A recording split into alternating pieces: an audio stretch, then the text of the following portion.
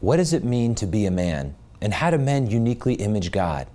And why is it so necessary for families, cultures, and the church that men live the truth of their masculinity?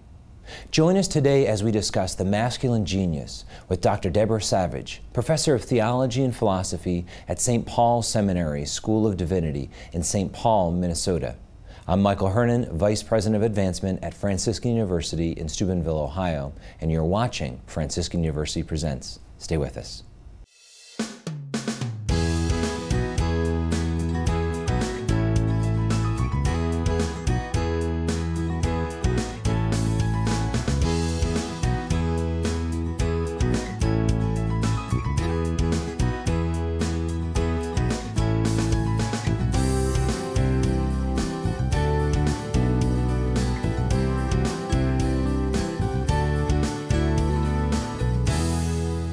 Welcome to Franciscan University Presents. I'm your host, Michael Hernon, Vice President of Advancement here at Franciscan University in Steubenville, Ohio. Today we'll be talking about the masculine genius. Regis Martin, one of our regular panelists here, the Professor of Systematic Theology here at the university, Dr. Scott Hahn, who holds the Father Michael Scanlon Chair in Biblical Theology in the New Evangelization, and we're joined by Dr. Deborah Savage. You are Professor of Philosophy and Theology. You're the Director of the Master's Program in Pastoral Ministry at St. Paul Seminary School of Divinity in St. Paul, Minnesota. You have a PhD from Marquette, an MA from the University of St. Thomas.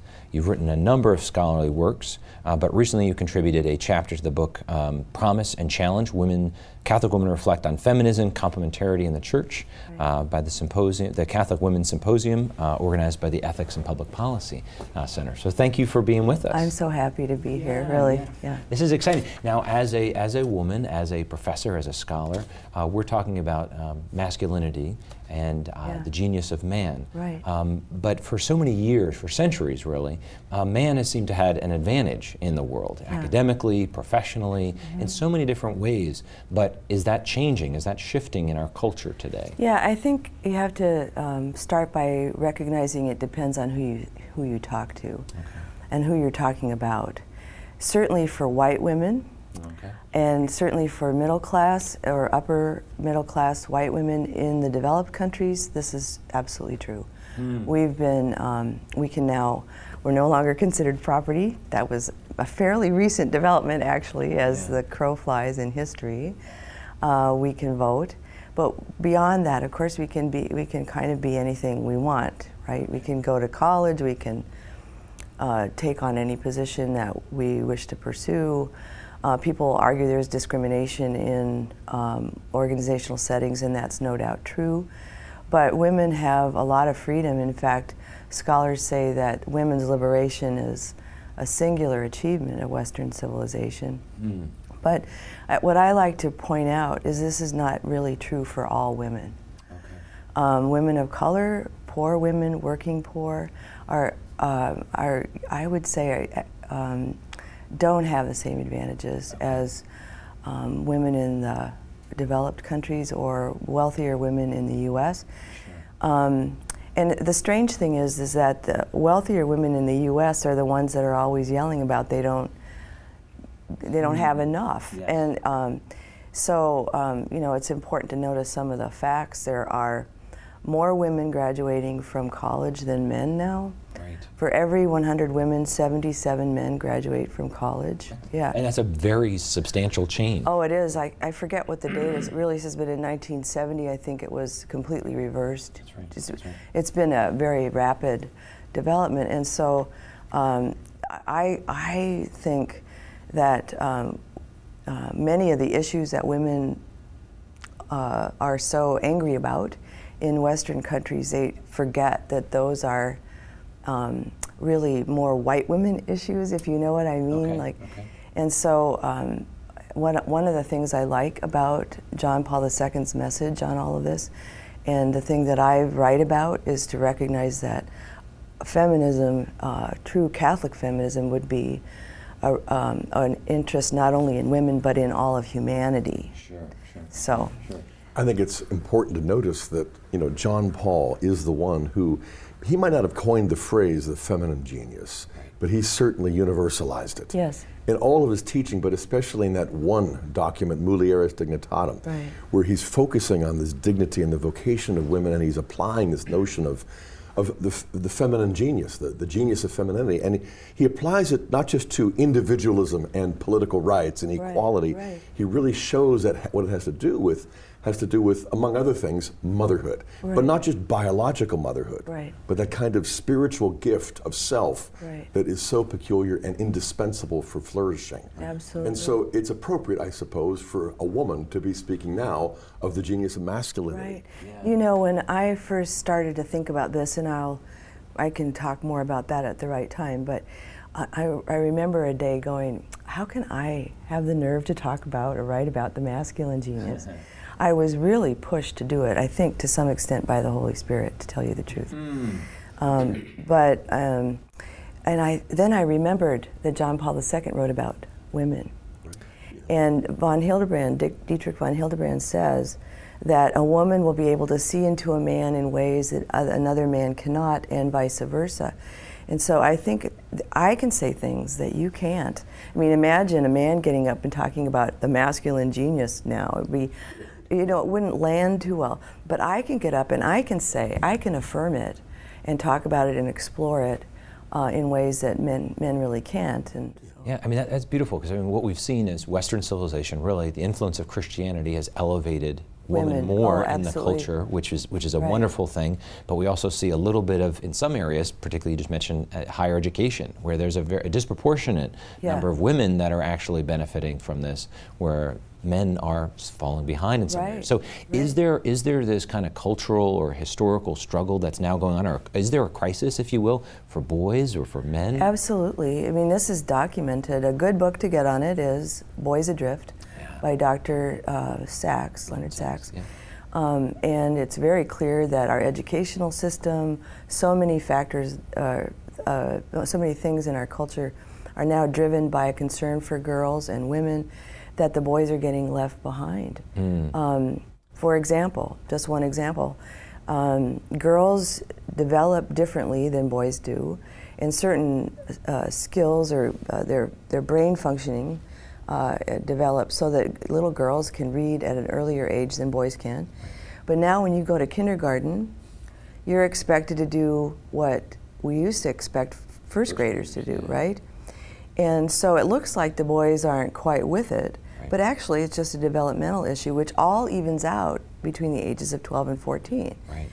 But you put a boy in that situation and then you tell him that he must be stupid, or you imply that he is, or you think maybe he needs ADHD or ADD medication, which is what often happens. And the boy has a bad taste in his mouth forever after about school. And it becomes a kind of girl thing to be a good student. And so there's just all sorts of data on this, not just in education, but in social situations. Boys don't like to sit still, they like to go out and play. Well, now we don't have so much recess, right? Right. And kindergarten used to be heavily just play, and now it's and very it still should be, really. So the educational system has been redesigned to ensure that women or girls have a voice, and in doing so, they have designed classroom environments so that the boys' needs are really not being met. Let me confess straight away my own misgivings, because I think I in particular labor under certain impediments. I'm a guy, and this business of masculine genius is very strange, very alien to me. I understand being masculine, because indisputably I am, but a genius, that particular cachet, I don't own, I don't share. And men are typically not terribly self-conscious. They're intent on doing things. They're activists, other-directed. So to think about myself is always awkward. We're not as introspective as women. Plus, I think women have an edge metaphysically because they're closer to the mystery. You know, they have this capacity, which they're reminded of every month, of being co-creators. Well, I maybe in a little while will talk more specifically about what I think that genius is, the masculine genius. Yeah, I'd like to know about it. But, okay, I believe that's why I'm here. Yeah. But what I want to say right away is that things have gotten so out of balance that what used to be natural for men and women in the way they would express themselves in the family, in culture, it has gotten so distorted that it's actually necessary, I say, for us to make explicit what we think these different contributions are, these different charisms are that men and women each contribute, because it's sort of like we need to become consciously competent in that regard now, because being unconscious about them won't serve future generations. I think everything begins with self-knowledge, and men need to be affirmed in the genius they possess, that without which civilizations would not have been built. We'd still be living in caves. It is vital, I think, in the conversation that we acknowledge differences which are fixed, unalterable. I mean, wasn't it Freud who said anatomy is destiny? And you can't really break that mold. Men can't bear children, but women uniquely may. Right. And that division, that difference, I think is pretty instructive, pretty striking, and it sort of gets applied all the way down the line. Yeah. At the same time, what you're doing is somewhat iconoclastic given our culture. I mean, because this idea of gender having significance, masculinity having a genius, I mean, gender is a social construct, you know, which is the greatest. That's what they tell us. Well, I mean, that is the social construct, Right. to think that gender is a social construct. But at the same time, you know, there is, I remember reading a book by Illich years ago, and I wasn't too sympathetic toward him, but he pointed out something, you know, when you contrast the modern with the medieval, the modern does think in terms of individualism, and thus they reduce it to gender, male and female. And he points out in the medieval sources, they didn't think in terms of male and female, they thought in terms of husband, wife, mother, father, daughter, you know, son, brother, sister. Because there's a relational matrix that is the actual fabric of being, a relational ontology that makes us more than just male or female. It makes us a son or a daughter. Absolutely. I mean, what we forget is that complementarity, male and female, characterizes all of creation. It's not just men and women, human beings that reflect a kind of complementarity. But especially this institution that has now been trivialized as banal, that is the family, the extended family. Exactly. Because we see it they're in that context. That's right. And so, deconstructing the family is nearly complete, and the last vestiges are gender. Right. And so we have the academic institutions that are really trying to elevate women. Again, a noble cause, but sometimes at the expense of the as individuals, not women. Correct. And then you also point. throw in, I mean, the sociological reality that we have many homes growing up without fathers present. Oh my gosh. You know, and that's got to add to this crisis too. Yeah. Oh, definitely. I mean, 71% of all African American children are born to families without fathers, or born, you know, without a father in the home anyway. And so that's a stunning statistic all by itself. One statistic I read, I'm not sure if I believe it, said 50% of all boys are in a home without a father. I'm not sure about that, but the situation is dramatic and it's a crisis. And what you learn is that, strangely, or maybe not so strangely, this situation affects boys in ways that are significantly different from the effect it has on girls. Now, I know we want to talk about the fact that little girls need fathers too, and they do. The single most important person in a little girl's life is going to be her father, for lots of good reasons. But little boys, and this maybe gets back to Regis's point, little boys need to be taught how to be a man. They need to see what it means to be a man. Whereas a woman, I would say, she has this built into her, this kind of capacity for other persons, is a part of her body, but also a part of her, not just her body. It's not just biological determinism, as JP2 says. There's an ontological and physical reality that's at work. But boys need to be taught how to do it, because to be a man is a more external reality. And there's no male models anymore. Everyone's been deconstructed. Well, that datum you gave us, about 70% of black children are born without fathers. Right. That's absolutely dismaying. There's this Black Lives Matter movement, which seems to be targeting police, demonizing the police. Right. In fact, if Black Lives matter, they matter at the very first moment of conception. There ought to be a father there. That's where the injustice begins. At the beginning there is, and they... Well, there's this misconception that to be a father is simply a momentary thing, and I participated and now I'm done. No, the father is to be protector, provider, teacher, and he is not only responsible for sharing his, being generative in that regard, he's responsible for being generative in terms of helping the child lay out their path, understand their destiny. All of these things. To be a father is not merely a biological reality any more than to be a mother is merely a biological reality. And I have to add that there is now a causal connection between a fatherless home and poverty. Women without a husband in the home, that family is 6 times more likely to be poor, live below the poverty line, than a family with a father living with the children and the mother. Yeah, and it used to be just a correlation. Now it's causal. It's a predictor of poverty. No, we were talking about the crisis. I want to continue this in the next conversation, talking to Regis's direct point. Let's go a little deeper into what it means to be a man and the genius of man. Stay with us.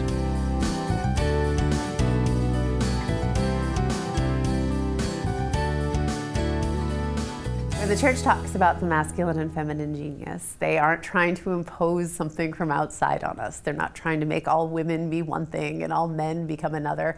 And it's not somebody else's idea of who we're supposed to be. What the church is doing is helping us understand who God made women and men to be in Scripture and helping us discover who we are. So it's really a finding, not an imposition. There are a million ways to be a woman and to be nurturing life. There are a million ways to be a man and to be protecting life. Each of us gets the great joy and privilege of discovering what way God is asking us to do that. People recognize Franciscan University as being academically excellent and passionately Catholic. We have the unique opportunity through our faculty members, through our students, to proclaim that academic excellence by reaching out in many different ways. We also remain passionately Catholic in the way in which we are able to worship, the way in which we are able to bring that love of Christ to others on a daily basis. It's important for us to be able to embrace both.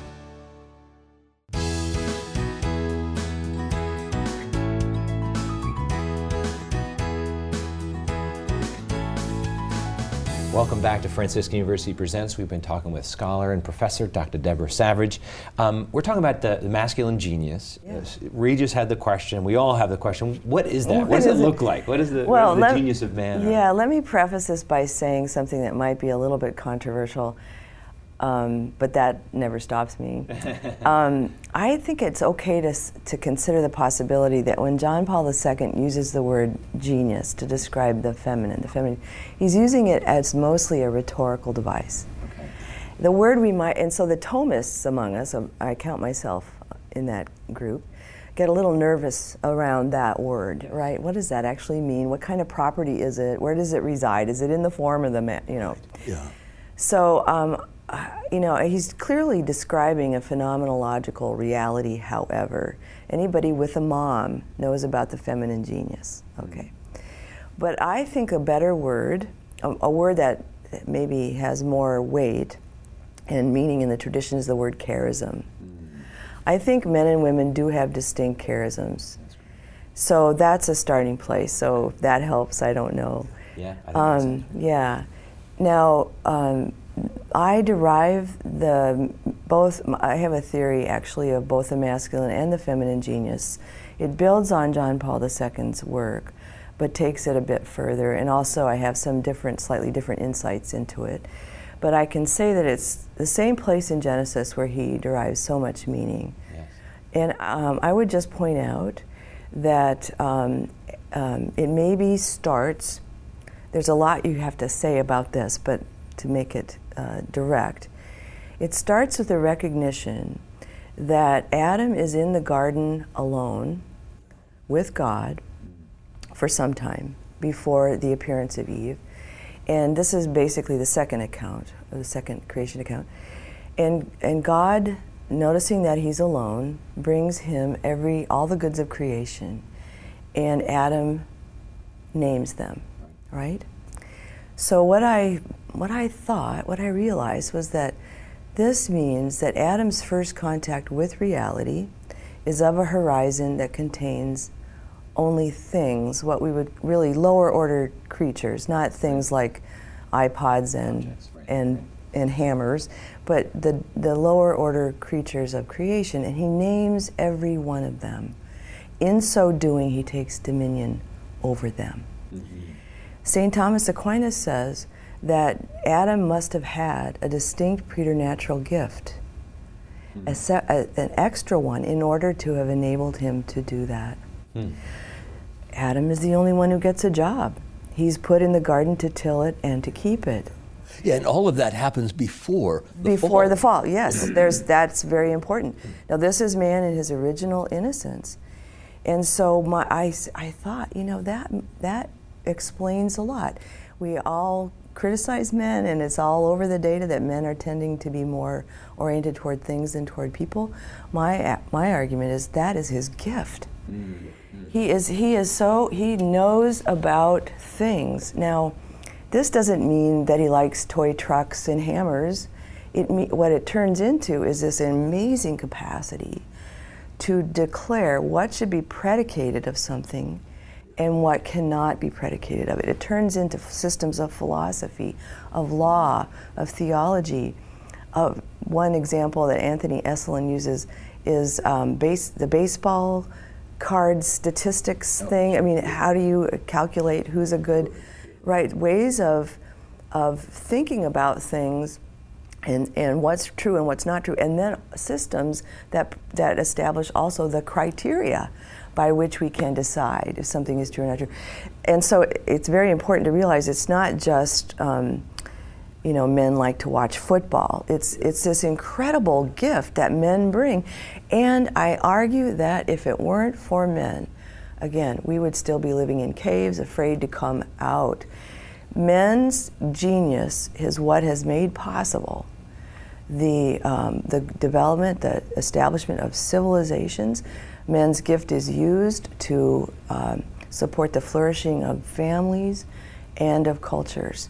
That's an arresting observation. I really welcome that. This taxonomic office that Adam exercises really distinguishes him from Eve, who's not yet on the scene. No. I mean, the notion we have is, well, in a state of pre-lapsarian innocence, what you do is you party, you play, you remain idle. Let's go to the beach, maybe toss a frisbee and have a few beers. But in fact, he's working. He's subduing the earth, managing without toil or sweat. The ecosystem. No, that's absolutely true. And John Paul II, in his encyclical on human work, points out that work itself is a fundamental dimension of human existence because the call to work comes before the fall. Yeah. Here's a thought, because behind every asset is a liability. With every plus there's a minus, and so on the one hand, the distinctive feature of Adam at this point is the trees and the flowers, the beasts and the birds that he names. Yeah. And yet at the same time, it's clearly the case that man has got to recognize that it's not enough. And this is why in the narrative it says, it is not good that man is alone. Everything up until then has been good, good, good, very good. But it is not good. And John Paul points this out because, a suitable helper was not found for him. Right. Well, obviously found not by God, because God knew there was none of these were going to be suitable helpers. And so man had to be shown these animals in a certain sense to see what is inside of him, that capacity for taxonomy. But at the same time, there was a self-discovery that comes through the sleep, the deep sleep, the tardama, from which he awakens, and he has one more to name. Right. And he names Isha, for she comes from the Ish. Right. And at the same time, I think there's a personal exodus because he's coming out of himself, not just the rib, but the very person who is alone, as it were. Original solitude as well as original innocence, he points out. And the very fact that it is not good that man is alone. I mean, if we were in the beatific vision, just alone as an individual with the Trinity, we wouldn't be lonely. So this underscores the fact that this is a probationary state. This is a preparation for man to take hold of his genius, but to recognize that he needs something more, that he bears the image of God, but the beauty of that image is resplendent not in himself so much as in the, if he's the crown of creation, she's the crown jewel. It seems to me that there's a double deprivation here that Adam has to endure. On the one hand, even though he and God walk in the cool of the evening in a kind of companionable silence, he can't see him, he can't touch him. There's no tangibility. He needs something he can sink his teeth into. He needs genuine encounter. And that's the other deprivation. He needs woman. He needs a vis-a-vis. So that this solitude can be shared solitude. And it could be that he stays so busy because that's the only way to keep boredom and sadness at bay. I think Scott's point is really a good one, that it's by this progression of, okay, here's something else. What about this? What about this? Yeah. God reveals to him that something is really missing. Yeah. And then Eve comes along and he says, this at last is bone of my bones. This is what I've been missing. Yeah. But he knows, and he names her too, but he knows that she is not an object. That's right. Now, that's important. That's extreme. Yeah, so he's no longer the steward in the same sense. No, well, she's a person. She's a helpmate. Equal. That's right. She's a person, right. and this intersubjectivity that I have not had until now. Right. That's significant. Yeah, that's right. And so maybe it's okay to say now that original sin throws this off, doesn't it? That after original sin, Adam now will struggle with creation. The very thing that was his charism, his gift, will now become a source of difficulty. And his blindness now is that he thinks of everything as an object, including woman and so on. And so what's so significant about this in relation to what Scott just said and this notion of all the things being presented to him is that the truth is that if I'm to discover myself through becoming a gift, making of myself a gift to someone, I cannot forget that can only be a gift given to another person. I cannot make of myself a gift to a bottom line, to cleaning out the garage, to mowing the lawn, to a pet dog. Or pet dog, or fantasy football, or whatever. Right. To make of myself a gift requires a reciprocal exchange with a person. Yeah. Yeah. So would you say that woman has an advantage here? Because when she awakens into a state of consciousness, Adam is already there. Well, she has the appropriate vis-a-vis. So to make a gift of herself seems almost effortless, natural. Oh, no, that's right. In fact, in my theory, this is so excellent, really. My argument is that when Eve awakens, her first contact with reality is of a horizon that includes Adam. Yeah. So John Paul argues that this feminine genius is grounded in the fact that women are meant to be mothers, and I don't disagree with that at all. He was criticized some because there's a hint that people would say he doesn't mean it at all, but biological determinism seems to loom behind that. The feminists are always on the lookout for you trying to make me go back into the kitchen or something. I say, actually, that prior to that reality, there is a moment in Scripture where we can see that Eve's first contact would be of Adam. And women are marked forever after because of the order in which they are created. So while the horizon that surrounds and encompasses Adam is really bereft of the other. I mean, God is there, but he can't see him, and alone. Eve is not yet there, so he feels alone. Right, but let's be clear that Adam's orientation toward things needs to be understood in light of the fact that the things of creation also have what the philosophers would call ontological status. They are not just inanimate objects with no meaning. They are all held in existence by God in the same way that human beings are. So they're lower ordered creatures, but they have weight. They have, And so if we see man both in the original sense and both as himself over lower creatures, but also in complementarity. We understand him more in a complementarity to a woman. Right. Where's this gift of masculinity kind of revealed in the family, in the home? Oh my gosh! How much time do we have? this is one insight I gained from reading Nuptial Mystery by Cardinal Scola, Angelo Cardinal Scola. He argues that in the family, the man introduces the child to what he calls the law of exchange. The law of exchange refers to the reality that nothing is free, and that the child's job is to, through an exchange with and a recognition of the reality in which they find themselves, they become the person God meant them to be. And this is the man's job. The father lays down the law. I have seen this in my own experience between the interaction between my husband and my daughter. Andrew can say things and say them in a way that I would never think of. And you know, if you stand back and watch it, you see he's exactly right. Wow.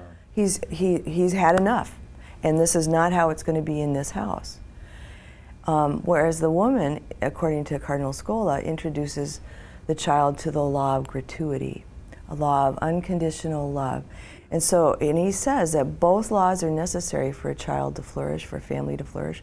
A child must feel loved, but they must also understand that love calls them out of themselves to become the tension between justice and mercy. Absolutely, yeah. You know, on the one hand, people might say, well, this is Genesis. You know, this is, it's not a scientific documentary as though science is the reducible, On the other hand, it's not mythology either. I think what we have here is a glimpse into what it means to bear the image and likeness of God. And it really has to do with marriage, and the marital covenant, and that is the basis of the family. I think, that is the wisdom that we need the Word of God to get to. Yeah, absolutely. Amen. Yeah. Stay with us for the next segment of Franciscan University Presents. I am a communication arts major, the president of Film Club, and an editor for Franciscan University Presents. It's really great to be able to work on Franciscan University Presents because it is a national television show on EWTN, and at a lot of other schools you're not going to have that kind of ability to put that on a resume.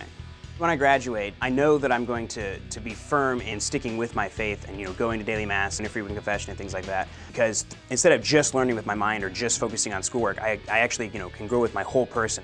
Franciscan University is academically excellent and passionately Catholic.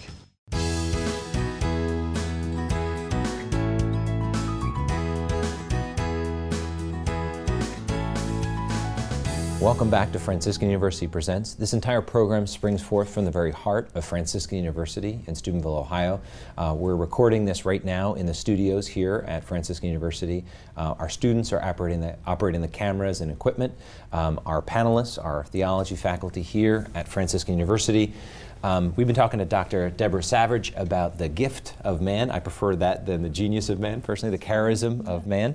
But at the end of the last segment, Scott brought up about Genesis and about the conflict between some people seeing it as a myth versus the real science and the reality of what's going on there. Do you want to I think it's extremely important for all of us to realize that the science actually proves that the Genesis account, if you look at it the way I'm suggesting we look at it anyway, is actually right.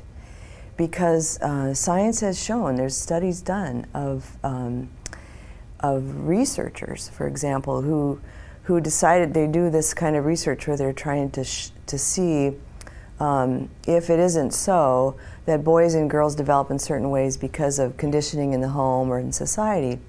And they start out assuming that they're going to discover that all of those things are socially constructed. And then they discover through their research, but then also some of them have their own kids. That's right. And they realize that no matter what you do, a little boy will make, whatever you give him, he'll make a sword or a ball out of it, right. And whatever you give a little girl. Certain noises. Noises, right. Give him a Barbie doll, or a bunch of them, and he's going to play war with them, right? Blow them up. Blow them up, that's right. But whatever you give a little girl, she wraps it up in a blanket and carries it around.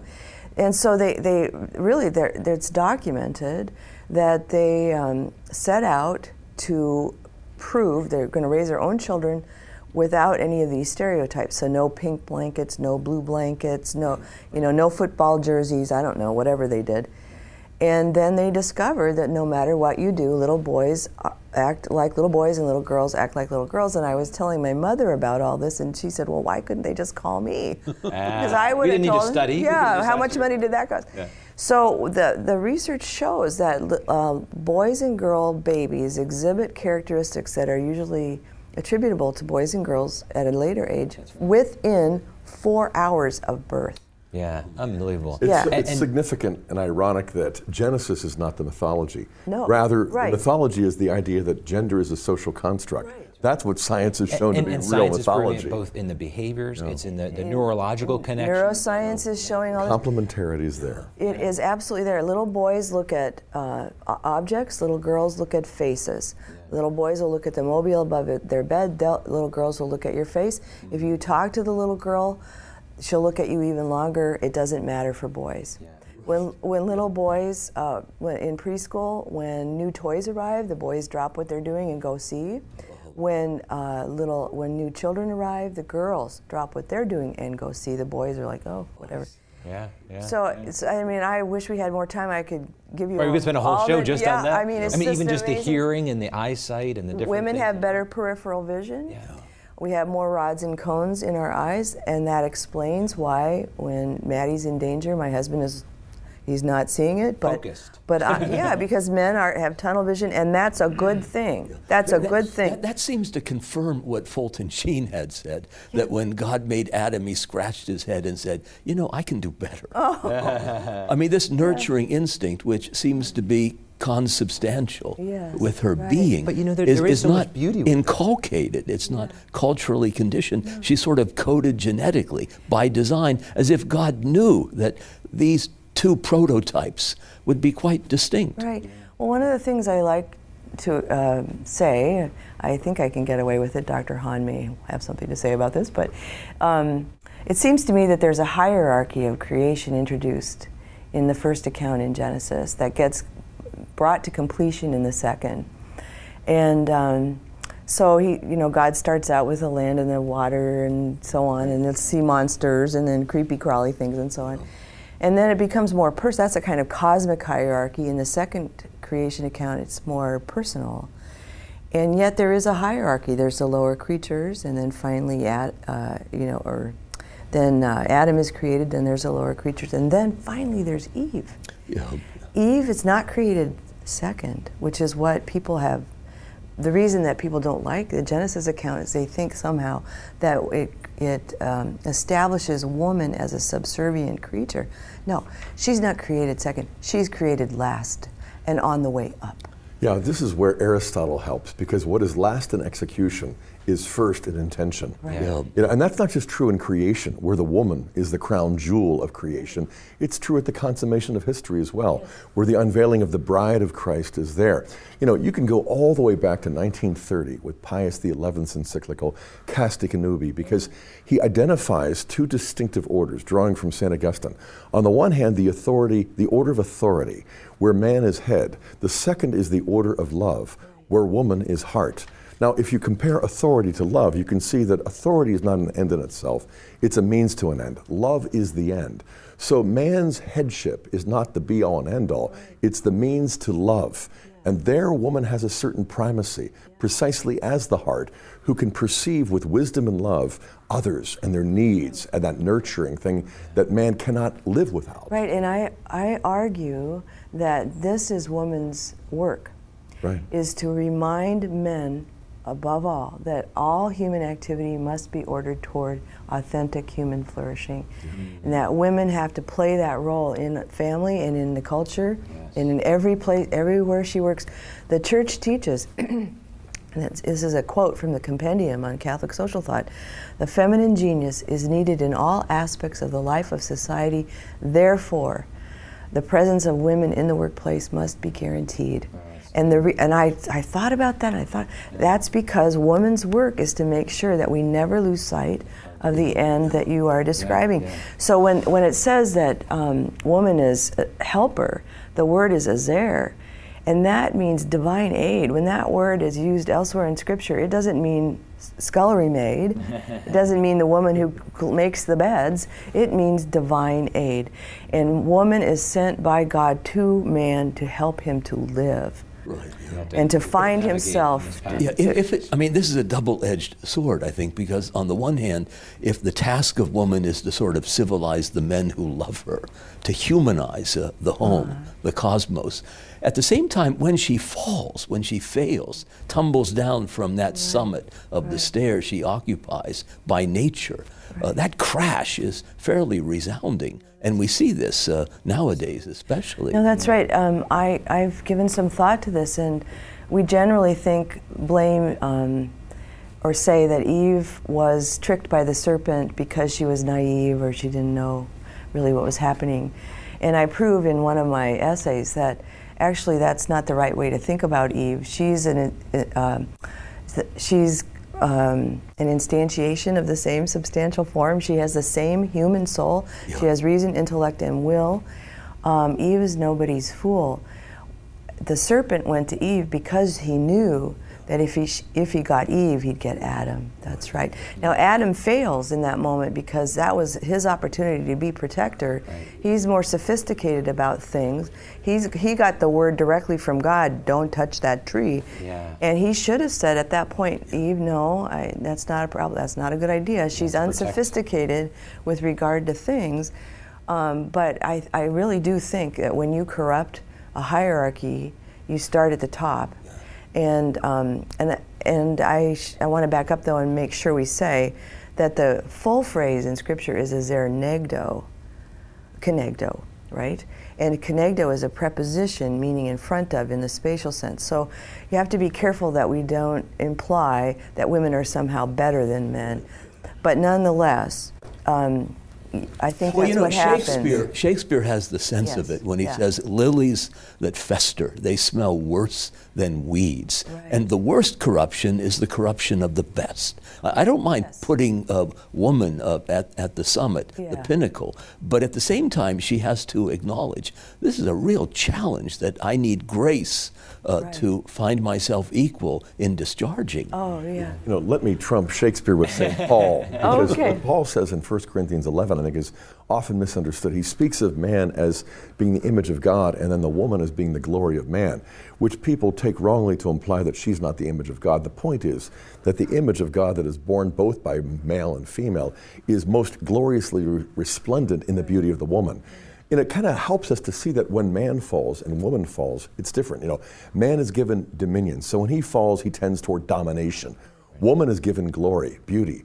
And so when she falls, she falls into vanity, vainglory, that sort of thing. And I think that combination also sort of helps us to step back and gain wisdom when it comes to our own culture. Because, you know, when suddenly that complementarity gives way to competition, you know, then suddenly not only are the children suffering, but, you know, just as Adam was hiding, we're alienated from our very selves, not just from spouses and that kind of thing. I also want to point out that it's not just a spousal thing for the wife. You know, I have 6 kids, 5 boys and 1 girl, and Hannah has always been the one who's sort of with her humor and with her just the way that it's sororal. I mean, as a sister, she is the one who kind of unites us. On vacation, but growing up as well, it was something that I saw in my mother as well when she was with her siblings. There really is a unitive capacity that brings communion. So let me ask you, just kind of going off of that point, what can women do in embracing their genius and embracing their femininity to help men live our charism of masculinity? Well, there's, again, how much time do you have? First of all, I think they have to become conscious about this genius or charism that men really have. I am so grateful every day to my husband and to my father, for that matter, for the fact that what men do is they work. They work without thanks. When I do something in the house, I'm waiting for my husband to notice. Not Andrew. He just does it because that's how he is. This is St. Joseph. It just goes to work, right? He's silent and he goes to work. And so I think the first thing is that women need to be grateful to men for their very being, for how they are. and to affirm that. I mean, we can't forget ever that original sin is still influencing us, right? And Adam's sin is now, he thinks of everything as an object, and Eve's sin is that she now will struggle with relationships, right? So the woman needs to be aware of this, that she tends to take things personally, right? And she is sort of, like you say, kind of vain and always thinking about herself. It's true that women are more introspective, but actually that becomes navel-gazing at a certain point, or an obsession with self. So I would say that would be the first thing, is to acknowledge men, and woman can do that in a way that's been missing, and that without it, we won't get anywhere. Men need to realize, once again, that they have a nature and they get to be men, right? But I guess I would also add that, and this is hidden in the message of Mulieris Dignitatem, that women need to find themselves also a voice that isn't strident, that isn't shrill. Don't become the angry woman that everyone fears. To make my contribution in a way that isn't, feminine in the pink sense, but is more like the femininity that Mary would have displayed, which is sort of, it has a real weight. It's recollected. Mary and women have their own authority, and they need to make that contribution in the family and in the workplace without getting defensive, or so that the men around them are not walking on eggshells all the time, afraid of offending them. Get into the fray, but get into the fray as a woman. Don't try to imitate what men do. It's so unbecoming, right? And unnecessary. And unnecessary. No, there's nothing worse than a shrill, strident woman who's always got her fists up, right? And I've found that women have enormous power. It's obvious. Women have enormous power, and they're misusing it. And they're misusing it in the direction of really destroying the family. Women have participated in that in a very big way. So, stay with us for the final segment of Franciscan University Presents.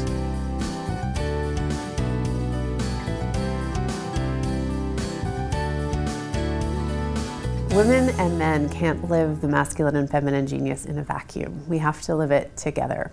And for women in particular, the best way that we can help men be the men God is calling them to be is to become the women that God is calling us to be.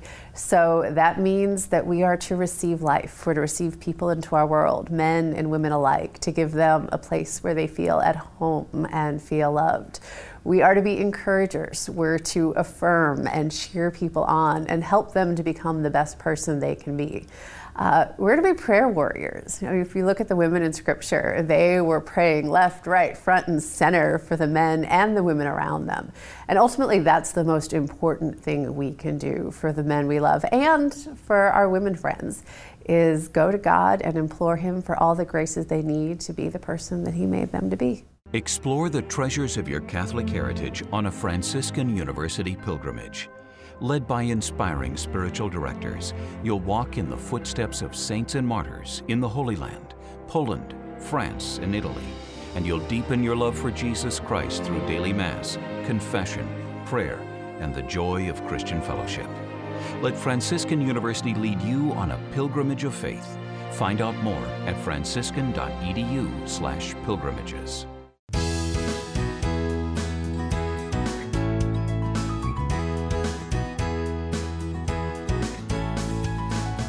Welcome back to Franciscan University Presents in our final segment, and we've been talking about the genius of man.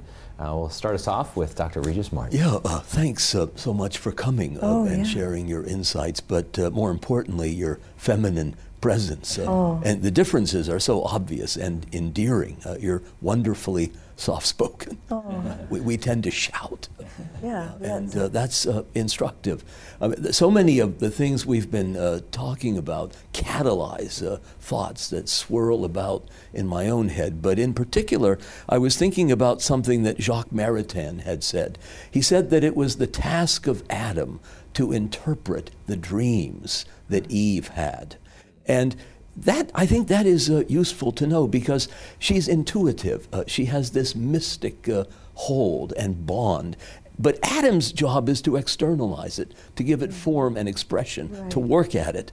But that also implies that she's going to let him do that, make provision for Adam to be labor intensive. He needs to work. That's how he fulfills his being. That's where he finds his identity.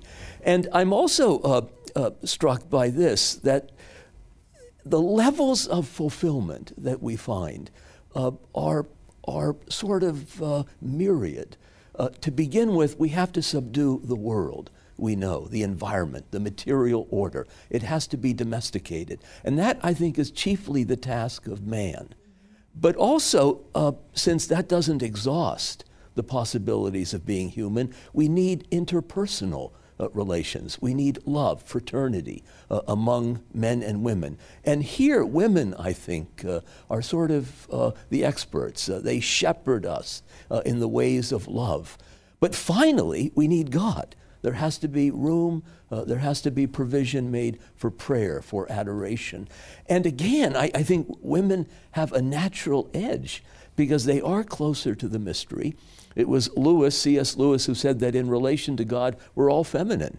And it's not an accident that the church is not masculine. She's feminine, a woman, a virgin, a mother, Mary. And so they have an easier time of it.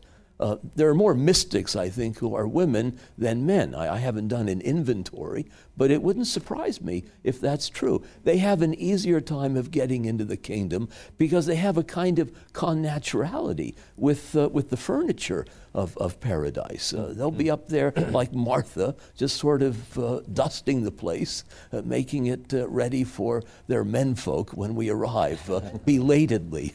Yeah. Thank you, Regis. Scott? Well, first of all, I want to say thank you for the work you're doing. It's really good. It's wise. It's profound. Not only the way you incorporate Scripture with theology, but the way you combine philosophy and theology as well, with Aquinas and John Paul and all of that. But you also then combine theology with psychology and apply it in practical ways that I think we can all learn a lot from. Two takeaways. Number one, I think back years ago to when I was reading an Old Testament scholar who pointed out that men's roles are not reducible to priest, prophet, and king. With the emergence of the monarchy came a whole new figure called the sage, the wise man, Proverbs, and all of the rest. And it was a call to men to recognize the fact that you're not just, slaves to pleasure. You're not just going to be into athletics, that there's a time to contemplate and ponder and grow in wisdom as a sage. And it changed my outlook in many ways way back. The second thing that I think of is that the Blessed Virgin Mary, she is the seat of wisdom. And so just as she introduces Jesus to the world, in a certain sense, she even introduces Jesus to himself, teaching him to walk and talk and all of that. And the Blessed Virgin Mary, as Lady Wisdom, kind of echoes for me the fact that in Proverbs, that is written by the sage, wisdom, Chokmah, is a woman. Not only a divine image, but even in Proverbs 31, that woman of wisdom is a wife and a mom, and she's like she's Kimberly. I mean, when I read that, I see her. But the Blessed Virgin Mary, to me, is the one who makes it safe to be a male and a female. And so I have found in our family experience, total consecration to the Blessed Virgin Mary has become a wellspring, a fountainhead of divine grace, precisely as the men and the women in our family have discovered in her the source of wisdom, as well as Christ himself, who is wisdom. So I thank you for the ways that you're doing it. It's like from above, the theoretical, the academic, and yet from below, the personal and the practical. Mm-hmm. Thank you, Scott. Thank you. I'm honored that you say that. I would add this, that we tend to think of complementarity, with JP2's help, as a reflection of the marital act or the uniduality that characterizes men and women. This is what he calls it. But in his letter to women, and then again in the Compendium for Catholic Social Thought, this is echoed, he says that men and women not only make families together, we make history together. Mm-hmm. And that complementarity is actually our mission, gives us our mission. And I want to end with this because I think it's enormously important that we realize that unless we get this straight, unless we help our young people understand that it's okay to be a man, to be a woman, and invite them to a fuller expression of both of those things, our civilization, I don't have a good feeling about what's coming next. And it's really the question of our era, you know. And so whenever I talk to young people, young men, young women, the same questions come up. The confusion that exists in our culture right now about what those things mean, to be a man, to be a woman, who's supposed to call, who isn't, all that. It's so very sad, you know. And I think we have, as you know, sages in the making, we have the responsibility to help our young people grapple with the realities behind all of that and return us to a saner understanding of who man and woman is. I think it's true that we've never actually had an adequate account of complementarity in our tradition. And I think John Paul II says in Christi Fidelis Laici that the only way woman will find her place in the church and in the world is by a real deep exploration and articulation of the nature of woman in relation to man. And in a way, that's what I've been working on. I know Pope Francis says we need a theology of women. I'll follow him anywhere, whatever he says, that's fine with me. But I've been waiting for him to call me, actually. Because what I really want to say to him is, Holy Father, God bless you, I don't think we need that. I think we need a theology of complementarity. Yeah. Because it cashes out in ecclesiology, which we haven't spoken about at all, but it's got implications for the body of Christ. Yes. Very definitely. Excellent. Well, if you've enjoyed today's program, we have a free handout for you from Dr. Savage here.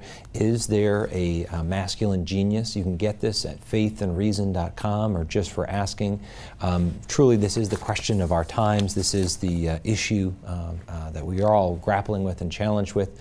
And it really brings to mind that passage, or that quote from St. Catherine, if you are who you were meant to be, you would set the world on fire. And we need to embrace who we are, the giftedness, the talents, the beauty that God has us as men and women, and really, truly share that with the world, because our world is in desperate need to see what real manhood is and what real femininity really is. Thank you for watching the program today. I'd like to invite you to be a part of Franciscan University's mission to educate, to evangelize, and send forth joyful disciples. Join us here on our campus for a degree and an education online for our programs. Join us at our summer conferences for dynamic speakers and to be equipped for the new evangelization, or to join us on pilgrimages. And finally, visit faithandreason.com for some great tools to go out and share the good news. Until next time, may the Lord bless you and keep you.